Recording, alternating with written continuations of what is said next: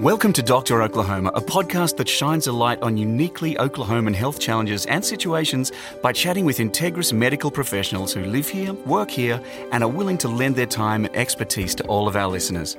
Today we have Dr. David Parker, an orthopedic surgeon with Integris. Dr. Parker, thank you so much for joining us. I appreciate it. Thanks for having me.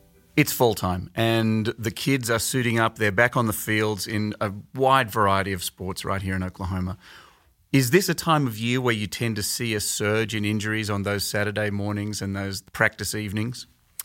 Well, that's actually a little bit interesting because more kids are actually participating year-round in their chosen sport. But certainly for those that have taken a little bit of a break, you might start seeing a little bit more of those kind of overuse injuries start creeping up. People are not acclimated necessarily to the heat, so they have to kind of get used to it. And maybe they're not being as hydrated as well as they should be. So certainly you can see a lot of those injuries and repetitive injuries come out a little bit more frequently. Sure.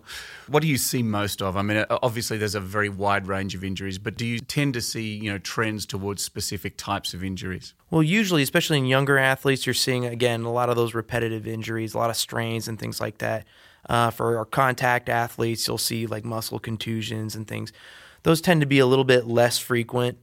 But more or less, it's just kind of the typical bumps and bruises in most cases. Sure. Let's have a look just at a couple of the different types of injuries. Let's start with sprains. Now, describe for us exactly what a sprain is and what we can perhaps do to avoid those in the warm-up or whatever part of the game might absolutely. be. Yeah. So a sprain is essentially just an injury that's on a spectrum of other injuries. Our tissue is made up of a protein scaffold that's called collagen, and there's different kinds.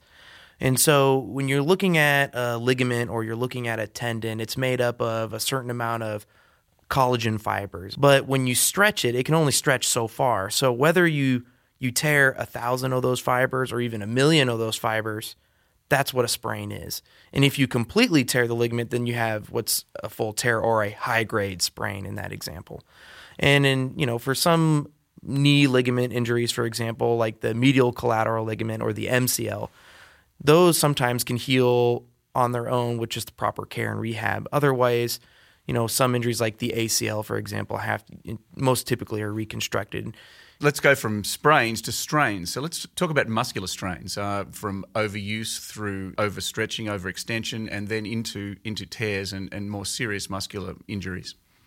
So specifically with muscle strains, the pathology is very similar. You've got essentially an overload of the muscle, or you've got a stretch beyond what its normal capacity is. And so you end up tearing some of those fibers. Now, with muscle doesn't really regrow new muscle. It ends up just actually scarring in. And so if somebody has a frank tear across the body of the muscle, that can be a pretty severe injury. They may lose part of the power out of that muscle. And so in most cases, the vast majority of cases, you're looking at something a little bit more minor where proper stretching, icing, hydration, and the proper rest is really all that's is necessary.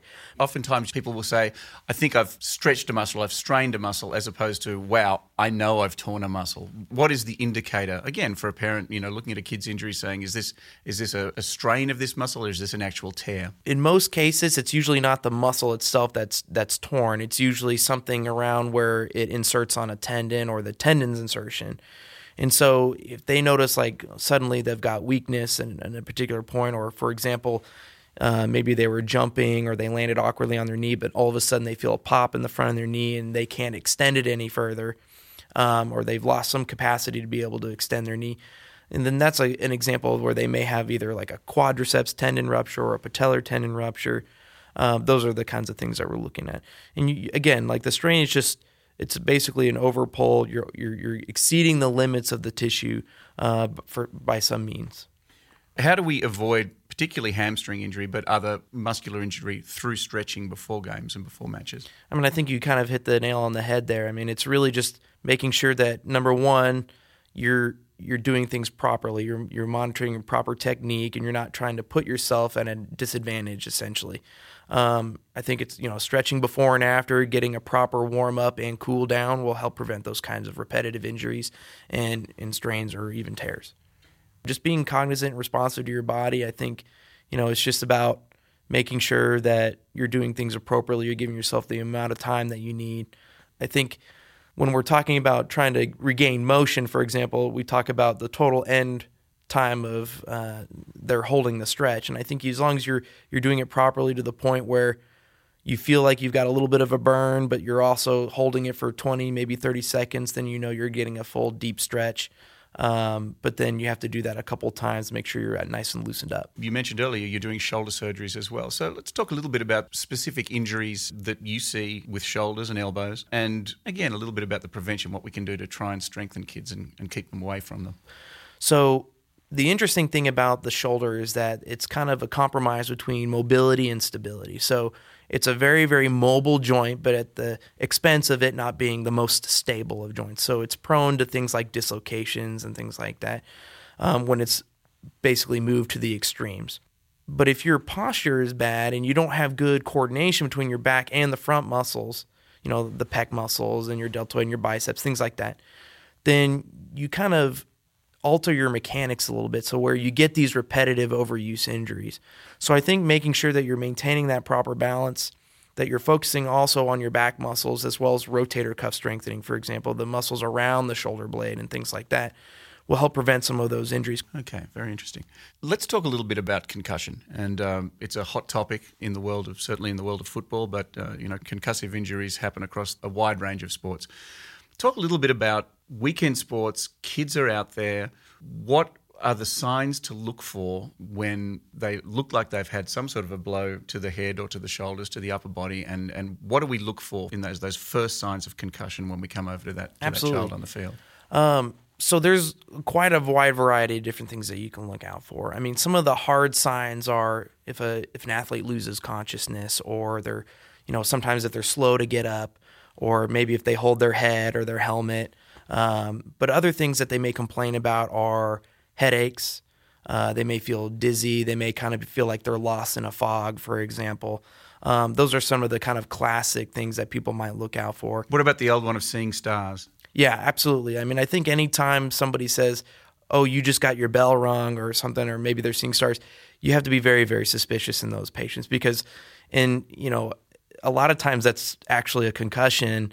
And even though they may recover pretty quickly, the repercussions and the problems that you can develop if you continue to play after something like that can be pretty harsh. Okay. But really, any suspicion at any level would be an emergency room visit, would you recommend? Not necessarily. So that's why we have the protocols. So I think some of the hard signs, like if a if a player loses or an athlete loses consciousness, or they have worsening of their symptoms, like maybe they feel like they're a little dizzy, but then all of a sudden they start getting a headache, and then all of a sudden they become nauseated and they start vomiting. So nausea and vomiting, also, like those are all things that would prompt me to probably send somebody to the emergency room to be more formally evaluated with imaging. Sure. How important is it to emphasize to kids, and I'm not just talking about football here, I'm certainly talking about kids that are riding skateboards and bikes, I'm talking about kids that are playing baseball and softball. Talk a little bit about the importance of head protection and the gear that we've got now to protect and the developing gear that you're seeing coming into the market. Mm-hmm. I know I've seen some very interesting helmets lately on kids that appear to be at practice, and I haven't seen those before. So obviously we're moving towards a better level of protection. Talk a little bit about the importance of it, what it's set up to do, and the effectiveness of it. Absolutely. So I mean, I think anybody who's been paying attention to ESPN knows all the stuff that's going on with Antonio Brown, especially on the football side of things. But, I think it's important that you have a properly fit helmet, okay, especially for football, even baseball when you're at bat. Any sport participation where a helmet's required, I mean, you just got to make sure that it's properly fit. And sometimes that's not very comfortable to the athlete. But again, in those collision sports like lacrosse, for example, anytime where you're making contact helmet to helmet, you're still going to be at risk even with the protection. Right. So from your perspective, I mean, you see these injuries, you treat them, you've built a career out of getting athletes, back onto the field. How should parents approach whether they're going to let their kids play these sports, some of which have a lower risk of injury, some of which certainly have a higher risk of injury. I think team sports and participation is actually, it's excellent for the social development of the young athlete. I mean, you learn a lot about yourself when you're participating with the team. You learn how to play well with others, no pun intended. But and so there's a lot to be gained from participating in sports. But yes, there are risks. There are risks of injuries, and fortunately, most of those are minor injuries. You do the best you can to try to prevent the more severe stuff from happening. But we don't have magic wands, unfortunately, and stuff does happen. But I think as long as they're learning proper technique and they're taking care of themselves and they're doing things in a proper way and they're giving themselves adequate rest, then you prevent a lot of those more severe things from happening. Very nice. What does it mean to you to be able to get a young athlete back on the field and through an injury? How does that affect you personally?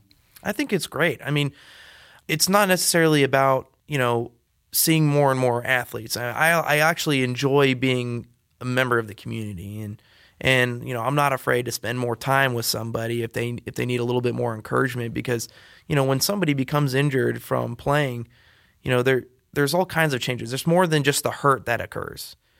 People hurt, but then they also have like the anxiety and other things that kind of go with it. And being part of sports medicine, you get to help guide through all of that aspect. You actually get to be more, in my opinion, I feel like you get to be more involved with the athlete or the patient. And so I think that to me is very rewarding. Very nice. Thank you, Doctor. Absolutely. Thank you. And to our listeners, join us next time where we'll be busy getting a doctor's advice on how to stay healthy so we can continue living and loving life in our great state, right here on Dr. Oklahoma.